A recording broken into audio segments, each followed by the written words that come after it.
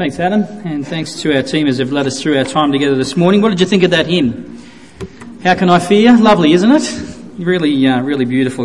Some of the folk who are good with harmonies and things like that, it's one of those songs that you can really do beautiful harmonies to. And so I trust you enjoyed that. Let's pray, shall we?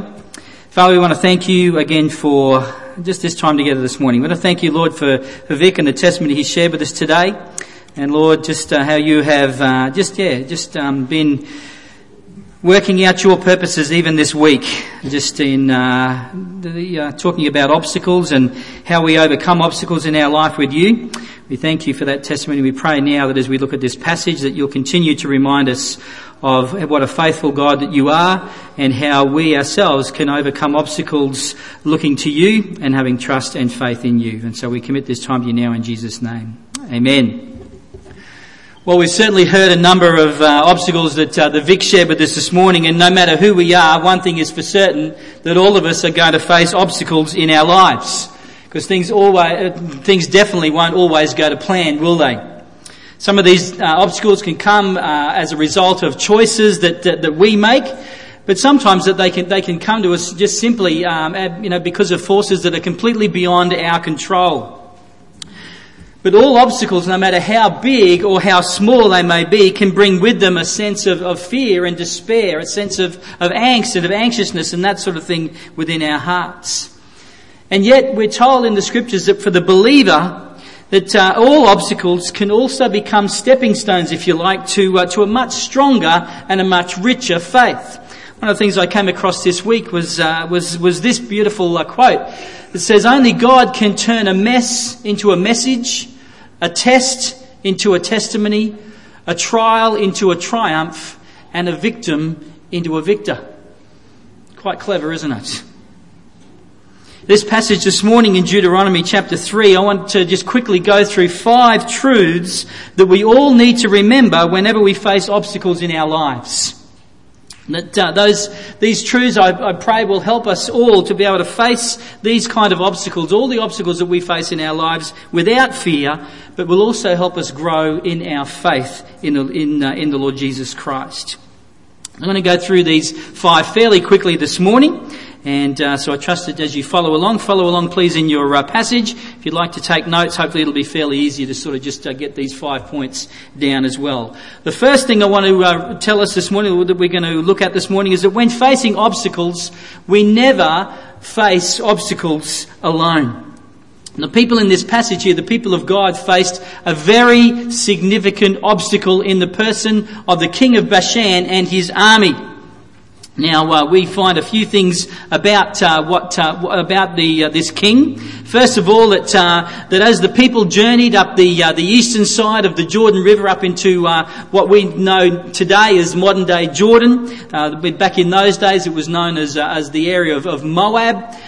The people were coming up the eastern side, and they faced 2 fairly significant kings in that region. These 2 kings ruled that whole region. King Sihon of Heshbon and King Og of Bashan. And we're told in verse 1 that as the people turned and went up the way to Bashan, Og, the king of Bashan, came out against them, he and all his people, to do battle at Edrei, this particular place. As we can see, that the scripture writer here is very deliberate in setting this history in its context and pointing to the places that these events actually took place. And this king, this Og, came out with all his army, and we're told that in verse 5 that he was a king who commanded, quite a significant region, 60 cities in all. And these cities were very much fairly strong cities. They were fortified with high walls and gates and bars.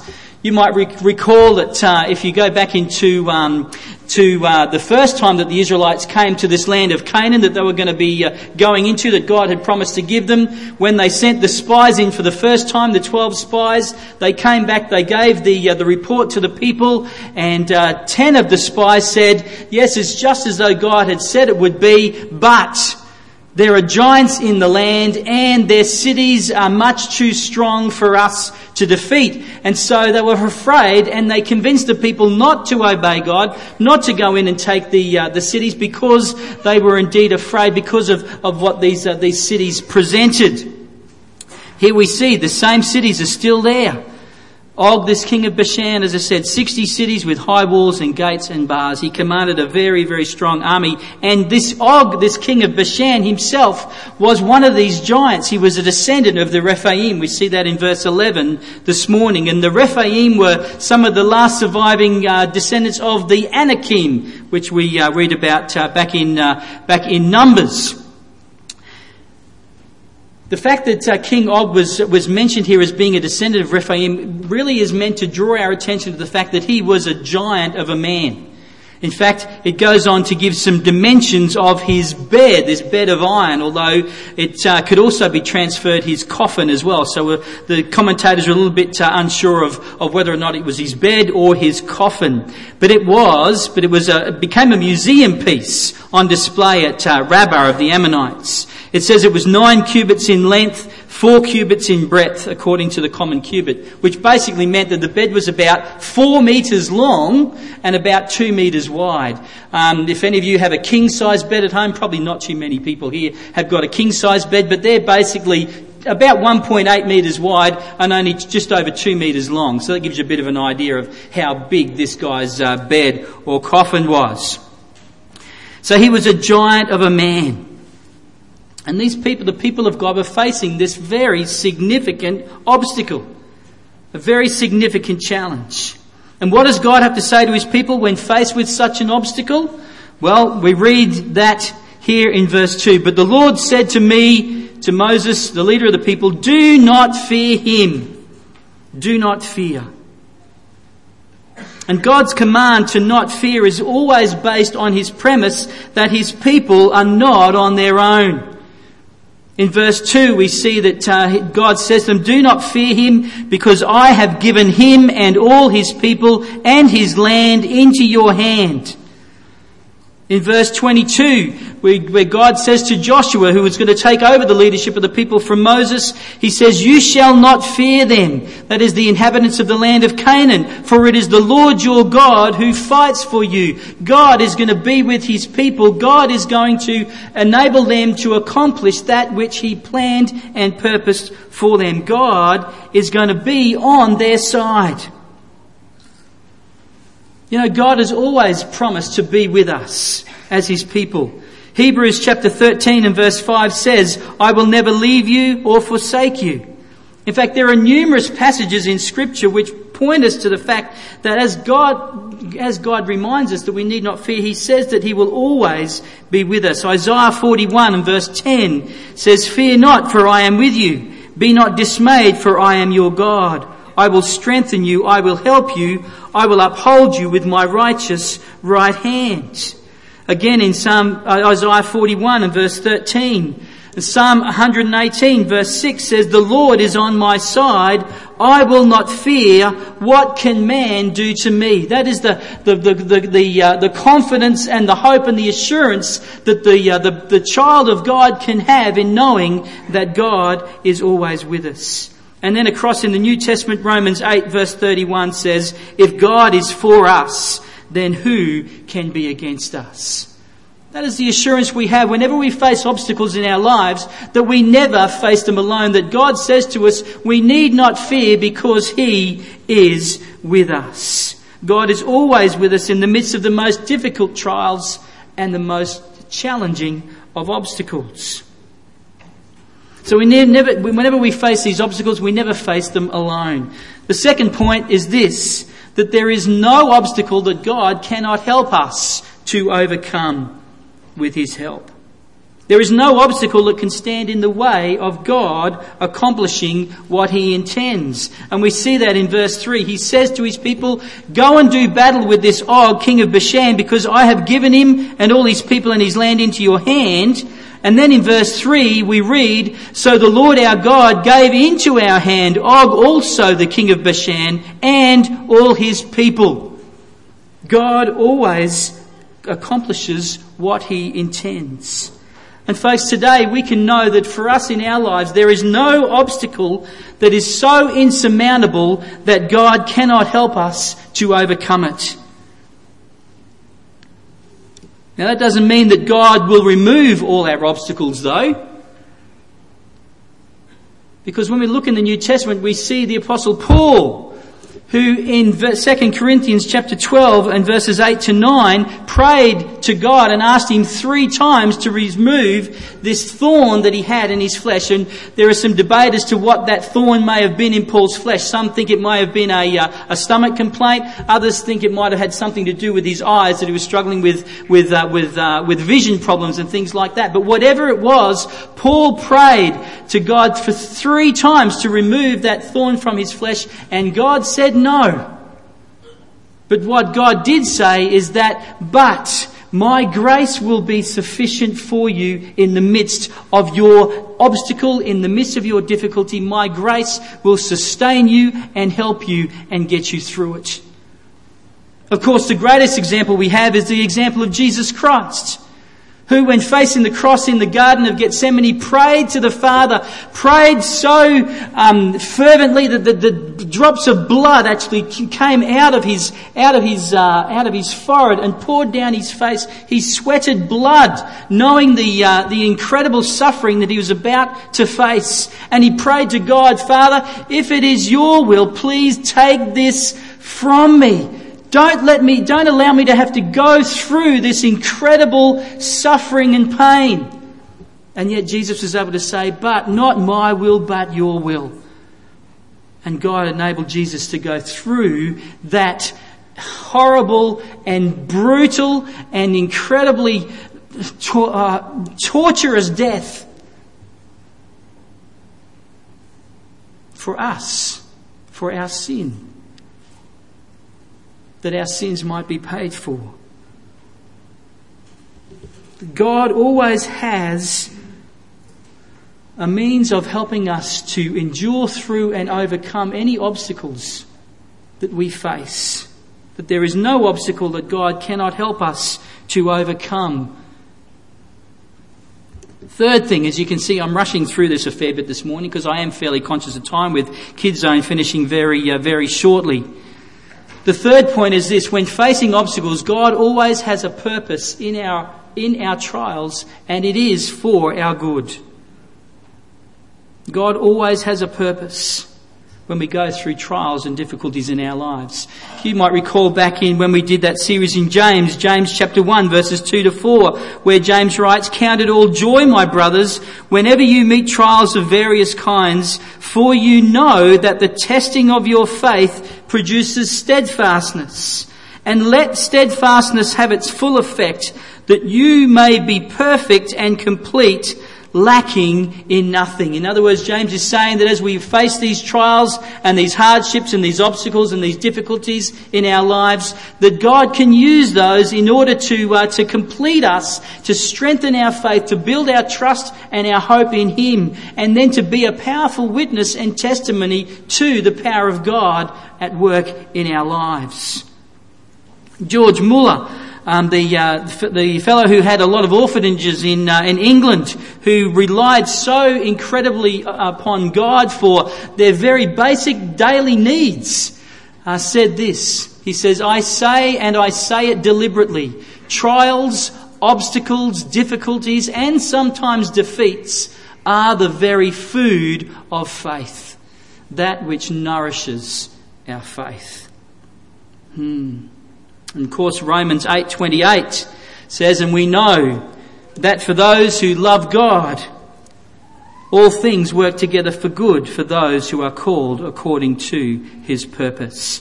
There is the promise, there is the confidence we can have that for those who love God, God works all things together for good for those who have been called according to His purpose.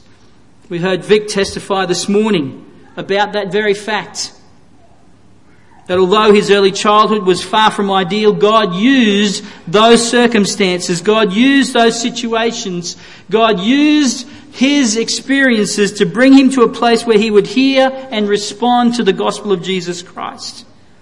But not only that, God used those situations and those circumstances and those obstacles in order to shape Vic into the person that he is today, to give him a testimony whereby he is able to point to the reality of God and God's faithfulness and God's dependability, if you like, in his life. You know, God was, in this passage in Deuteronomy 3, God is going to use these circumstances faced by these Israelites to strengthen their faith and their trust in Him. To reveal to them His power and His might, to prove to them His faithfulness, His love, His justice, His grace, and to prove to them that there is nothing that can thwart His plans and purposes. And God showed them. He did that by helping them and enabling them to defeat this Og, this king of Bashan, and to take possession of that land on the eastern side of the Jordan River before the Israelites were then to cross over and conquer the land of Canaan. That area on the eastern side really needed to be shored up before they crossed over the river so that they weren't going to be then facing enemies on two sides. God says to us that He will use the circumstances to accomplish His purposes. And we're told that what God promised, He accomplished. And folks, we need to remember here that it was God who actually led His people into this situation. God led His people into this battle against this incredible king, but God was with them. And you know what? God will sometimes lead us in our lives into difficult situations and to face these obstacles, but He does so for a purpose. And we need to always confidently know that God's purposes are for good in our lives. One thing I would just want to briefly mention this morning, and I can't deal with this passage without actually looking at it, and it is this, is that we need to briefly look at or mention God's command to actually kill all the inhabitants of these cities. Where we read that phrase that they were devoted to destruction. I haven't got a lot of time to go into this morning, and honestly this is almost basically a message in and of itself. But what we need to recognise is that this was also part of God's purpose. Okay, this was also part of God's purpose. Now, I don't know about you, but when we read these kind of verses about God and what He commanded His people to do, they can be really jarring.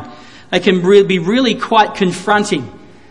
Because it's really, really hard for us to sort of try to kind of get in our heads, how could the God whom we know, this loving, wonderful, gracious, merciful, compassionate God, actually command such things for His people to do? It doesn't kind of fit with how we expect God to act in terms of His character. One of the things we need to remember is if you go back to Genesis chapter 15 and verse 16, we read that this is where God has spoken to Abraham again, and He has reconfirmed His covenant with Abraham. That He is going to bring about His purposes. He's going to make Abraham into a great nation. He's going to bless him, and through Abraham and the people who would be his descendants, God would bless all the nations of the world. And He says to Abraham that his people are going to be slaves in a foreign country for some 400 years. But that one day He will bring them back to this land of Canaan, where Abraham actually is at this particular point in time in Genesis 15. God says He'll bring the people back to this particular land, but it'll only be when the sins of the Amorites have actually been fulfilled or completed. In other words, it's kind of like this filling up right to the very brim, if you like. Now, Sihon and Og were both kings of the Amorites. And so God had given these people some 400 years plus in order to know Him and to respond to Him, and yet they'd chosen not to. In fact, the Amorite people were a very, very evil people. They were participated in all kinds of horrible kind of acts, including child sacrifice and things like that. They were an incredibly evil people. And so God was going to punish them for their sinfulness. few truths I just want to help us to try and sort of get our heads around, this whole aspect of being devoted to destruction this morning. The first is this quickly. It was a specific situation. We need to recognise that in this particular passage that God was relating specific circumstances, with regards to the early part of his nation's history. Alright, so these were very specific circumstances related to that day and to that specific occasion. That God was not basically setting out something which was then to be the norm, that this holy war would be something which his people could carry out, whenever and whenever they chose. But this was a very specific circumstance which God was dealing with, and we need to remember that God's ways are sometimes beyond our understanding, but always God's ways are perfect and right. The second thing we need to understand is that through this God revealed his holiness and his righteous judgment on sin. And in this we see that all sin will be judged by God and result in death. In fact, we read in Romans chapter 6 and verse 23 that the wages of sin is death. As I said, the Amorites were a particularly evil people. And in a sense, these people became an example and a warning to all people, and God's people included, of what sin actually deserves. We see something very similar in the New Testament with Ananias and Sapphira in Acts chapter 5. You can read about that a little bit later on. The third point is that God was also using this as a protective measure, that he did not want his people to be corrupted, if you like, by the religious practices of the inhabitants of the land. He didn't want them to be basically tempted to compromise their beliefs and their trust and their faith in God. In fact, God had said to them that they were to be a holy nation set apart for God and for his purposes. So we've just looked at three very, very quick things there with relation to help us understanding why God actually, commanded his people to kill all the men, women and children in the cities. So let's come back then to our last, just skip through here again, our second last point, When facing obstacles, what we need to do also is we need to remember how God has acted in the past. Alright? So when we face obstacles, we need to cast our minds back to how God has acted on our behalf in the past. Because the more we see God's love and faithfulness in action, how he proves it to us time and time again, can give us an even greater confidence in him when we face obstacles in the future. Verse 21, it says that God says to Joshua, "And I commanded Joshua at that time, your eyes have seen all that the Lord your God has done to these two kings. So will the Lord do to all the kingdoms into which you are crossing." God said to Joshua as he was about to lead the people of God, taking over the leadership from Moses, he says to him, "I want you to remember these two specific instances of how I have helped you defeat Sihon and Og, because they will assure you and give you confidence of knowing that as you go into this land and you face even greater challenges, that I will be with you and I will go before you and fight for you." Folks, the more that we step out in faith, the more God reveals his power and the glory, and the more we are encouraged to trust him. We need to remember what God has done in the past, how he has helped us and how he's gone before us, and how he has helped us overcome obstacles and things like that in our lives, so that we might trust him more and we can step out even into greater avenues of faith and trust with him. I was going to share with you just very, very briefly this morning about a particular giant that I faced in my life. Only a couple of years ago in the form of burnout. Came to that time I knew that I was in trouble when I hit this particular point in my life, and I knew that my body had hit a wall. And I was incredibly afraid. Incredibly afraid. I thought that I had let down God so incredibly badly. I thought I'd let my family down. I thought I'd let the church down.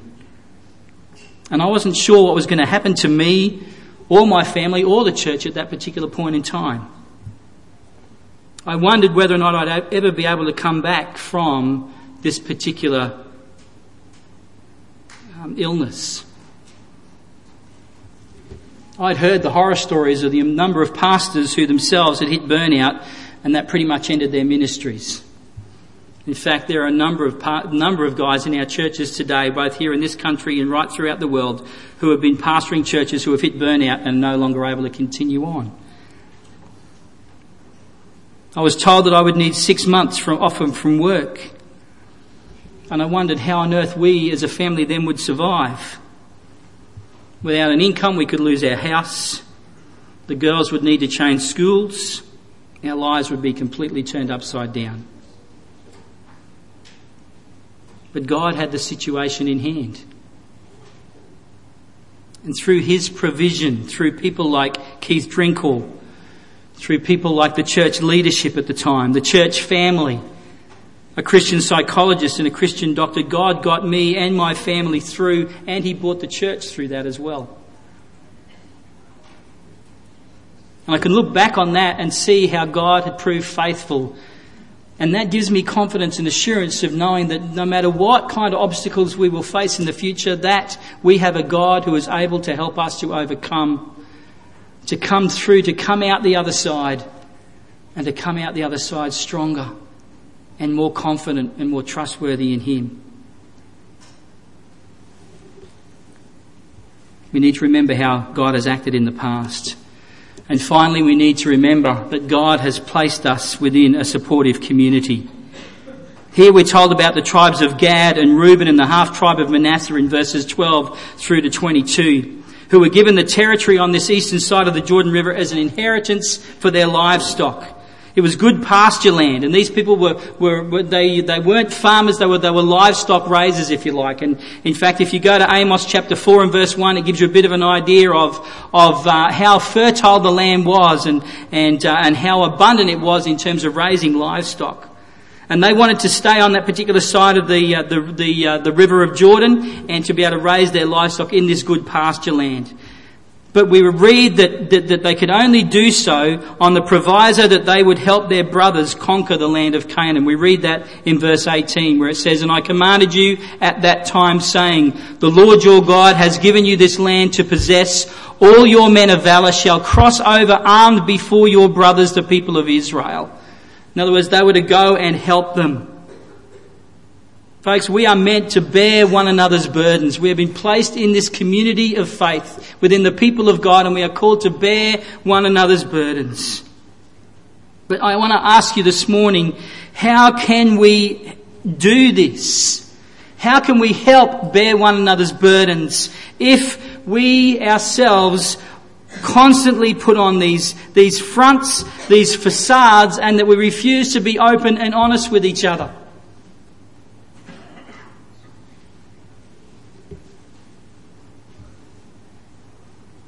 We all face obstacles and difficulties in our lives, and the temptation is to not let on that we are struggling, that we need help, that we need our brothers and sisters in Christ to come alongside us, to help us, to pray for us, to offer practical help and that sort of thing in those sort of ways, to be actually to say to one another, you know what, I am really struggling. I'm struggling with this sin, or I'm struggling with this situation, or I'm struggling with these kind of feelings or emotions or that sort of thing, and I need your help.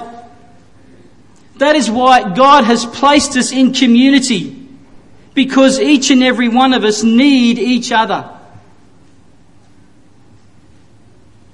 Every single one of us. But the temptation for all of us is just to sort of come to church, put on this front, and someone says, "Oh, how you going?" You say, "Oh, I'm fine. Oh, it's all good." When you know deep down inside that your life has fallen apart, or that you're struggling with trying to actually overcome a particular sin in your life, and you need someone to pray with you and to keep you accountable.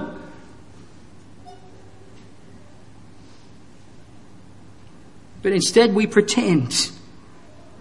I want to just point out just a couple of things about that.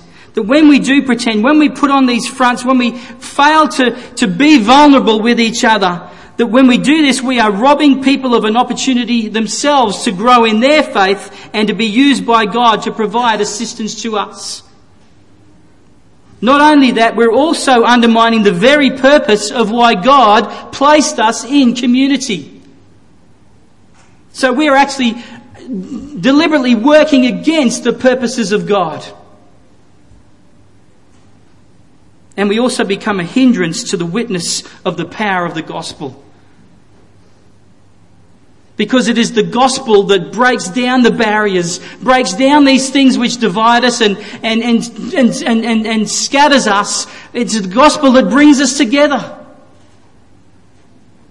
Knowing that there is not one of us who really has got it all together in our lives. Not one of us who really, is able to just, be an island and just be completely, independent of one another. We all need one another, and the gospel is what binds us together, and the gospel is the power through which our lives is transformed, and how this community of faith is transformed and displays the power of God to those around us.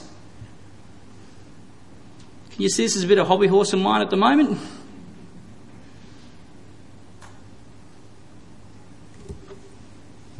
Vic, I want to thank you for sharing your story with us this morning. For being vulnerable with us. And I'm sure that God has used you to encourage others here today.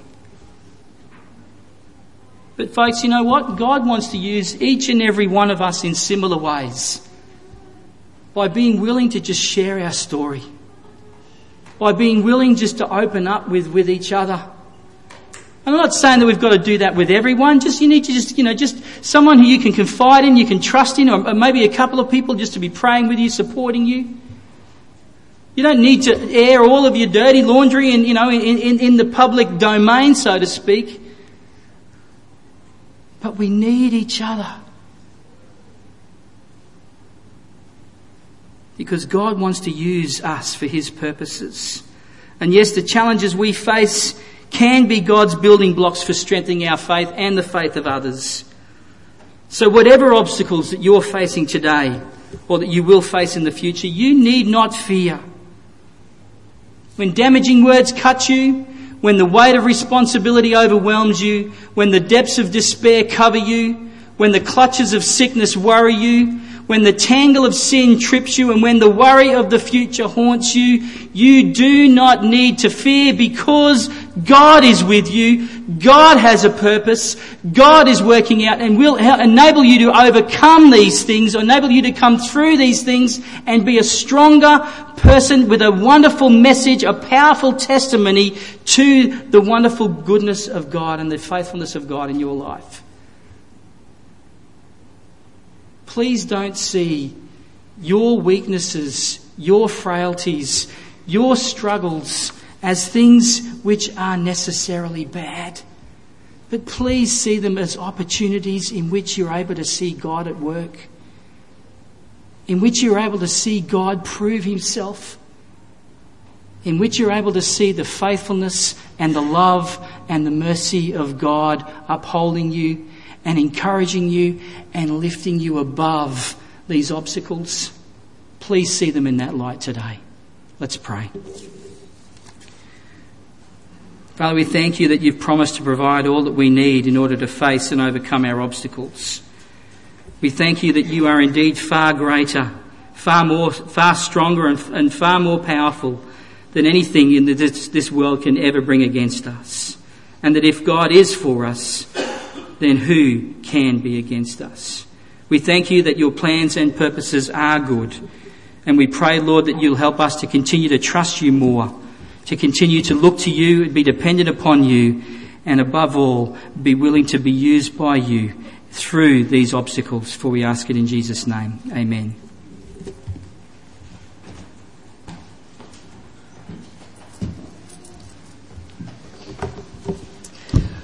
Rather than close with a song this morning, I'm going to send you out to morning tea in a moment and let the music team play Great Is Thy Faithfulness, so that can get stuck in your head as you head out there. But I do want to close with the benediction.